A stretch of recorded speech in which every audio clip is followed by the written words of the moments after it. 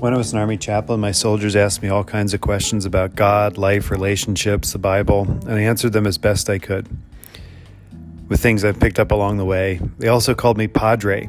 Welcome to the Dear Padre podcast, where I try to answer some of our questions. And if you have questions, please let me know about them.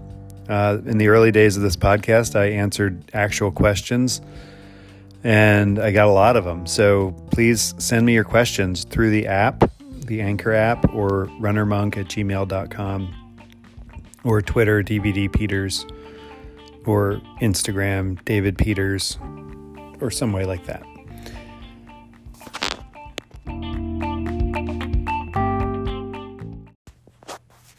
I think for Christians reading today's text or going to church or listening to the Christ the King text, we must acknowledge, American Christians, we must acknowledge that we really have no idea what it's like to have a king.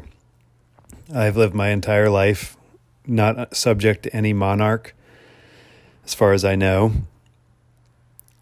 We are in a vacuum of royalty in America. It's written into our Constitution that we do not recognize titles of nobility from elsewhere in our American government system. I think you can come here like Sir Elton John can perform and they can call him Sir Elton John, but ultimately in the American government, titles of nobility don't matter and are null and void. And this has been the case ever since our country was founded, to really be a place where kings are not welcome. Some kings have fled here for safety and found welcome, but they start life not being a king. And this is the reality that we have that most of the readers of these texts would not have had. If you were to go anywhere in the world when these texts were written, and then thousands of years after that, hundreds of years, you would find people that knew what a king was because they had one, or they had just had one. Now they had a queen, or whatever was going on in their world was certainly not democracy the way we think about it. Even in democracies, we set people up to be our king. We do this. We have an innate urge to put someone on a pedestal and follow them, especially in times of hardship and war. Even the Greek democracies of the day recognized that you needed one person to lead if there was a war going on. And so in times of distress, conflict, we look to one person to fix our problems. And so we are not so far away from people that have monarchies today. Even though monarchies generally are stripped to their barest ceremonial duties, the fact that some countries still have them should remind us that the concept of king is not so far away from us. In fact, it is lingering under the surface. If you read or watch post-apocalyptic movies, you see how quickly theoretical societies that emerge after a technological collapse, how they quickly have one person in charge, the strongest person. And this is the origin of kings. We seem to always kind of go back to that as people. And we have this showdown between the royal authority of Pilate in John 18 and the royal authority of Jesus. The creed that Christians say every Sunday, well, a lot of Christians do, Catholic Christians, Orthodox, a lot of Protestants, but not most. Most evangelicals don't do this, say the Nicene Creed. And one of the lines of the creed is, he was crucified under Pontius Pilate.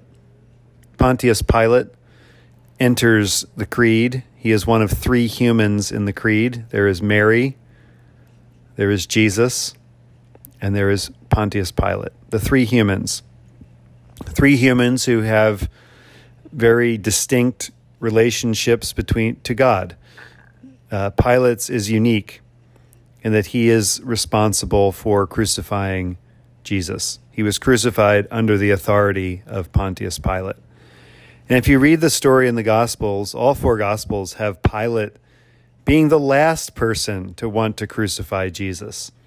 he tries to avoid the responsibility. He tries to release a terrible criminal, a murderer, that's going to murder more people and cause more dissension. He tries to release somebody, Barabbas, who the people do not want, so that they will pick Jesus, but it doesn't work.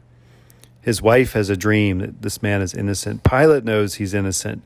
And yet, the wheels of justice or injustice grind on. And once a legal process starts, it is really hard to stop it. And this is the harsh reality of the systems of the world. The nature of systemic evil in the world is that it really cannot be stopped many times. When people say, that's not fair, that's not right, that seems wrong, but the wheels grind on, that's when people die and people are hurt. And that's when Jesus dies, when the wheels of Roman justice have to keep grinding. There's public demand, there is the fear of insurrection. All of this goes into the fact that Jesus must die, and Pilate is the one who makes that happen. But in this final showdown between Jesus and Pilate, this question of who is the king of the Jews comes up. Pilate asks Jesus, "Are you the king of the Jews?" In John, Jesus says, "Do you ask this on your own, or did someone tell you about me?" This cat and mouse game that's being played. Pilate replies, "I'm not a Jew, am I? Your own nation, the chief priests, have handed you over to me. What have you done?"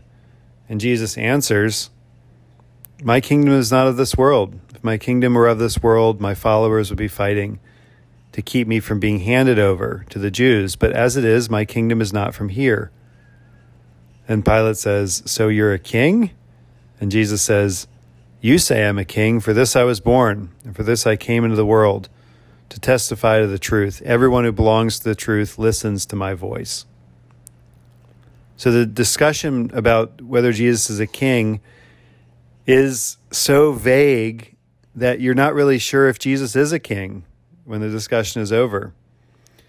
But when we read it, we see that Jesus is definitely saying, "I am not your kind of king, Pilate. I am not Herod the Great.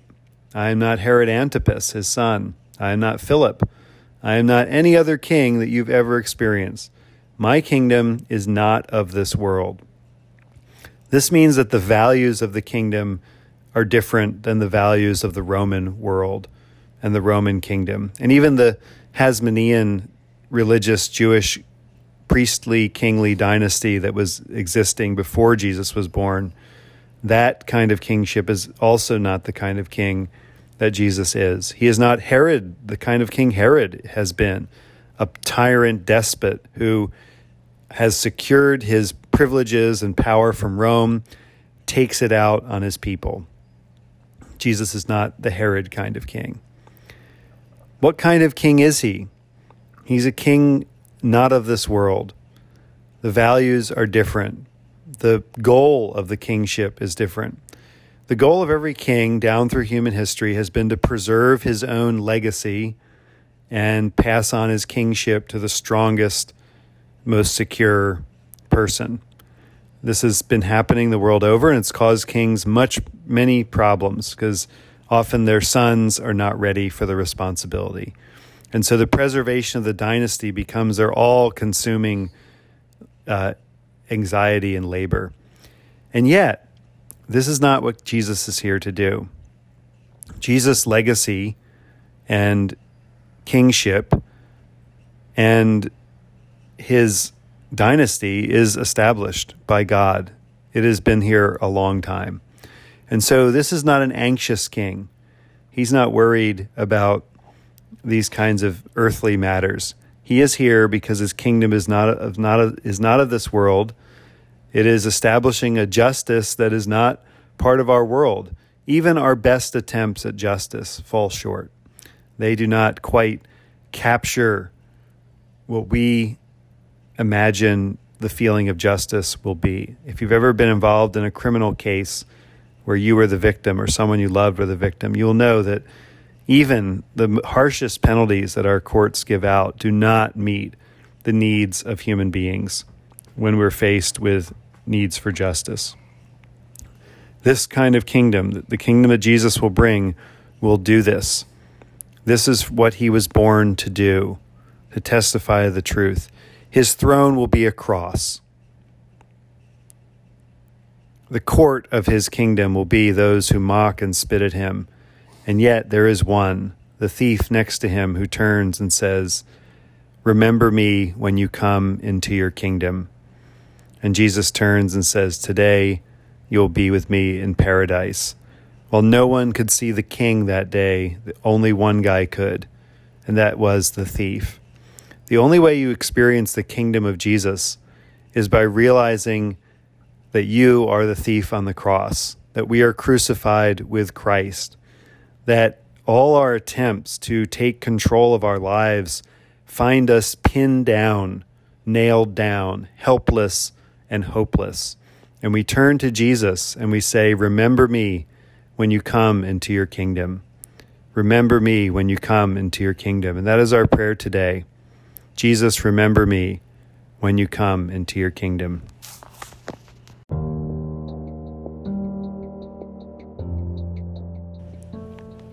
Almighty and everlasting God, whose will it is to restore all things in your well-beloved Son, the King of kings and Lord of lords, mercifully grant that the peoples of the earth, divided and enslaved by sin, may be freed and brought together under his most gracious rule, who lives and reigns with you in the Holy Spirit, one God, forever and ever. Amen.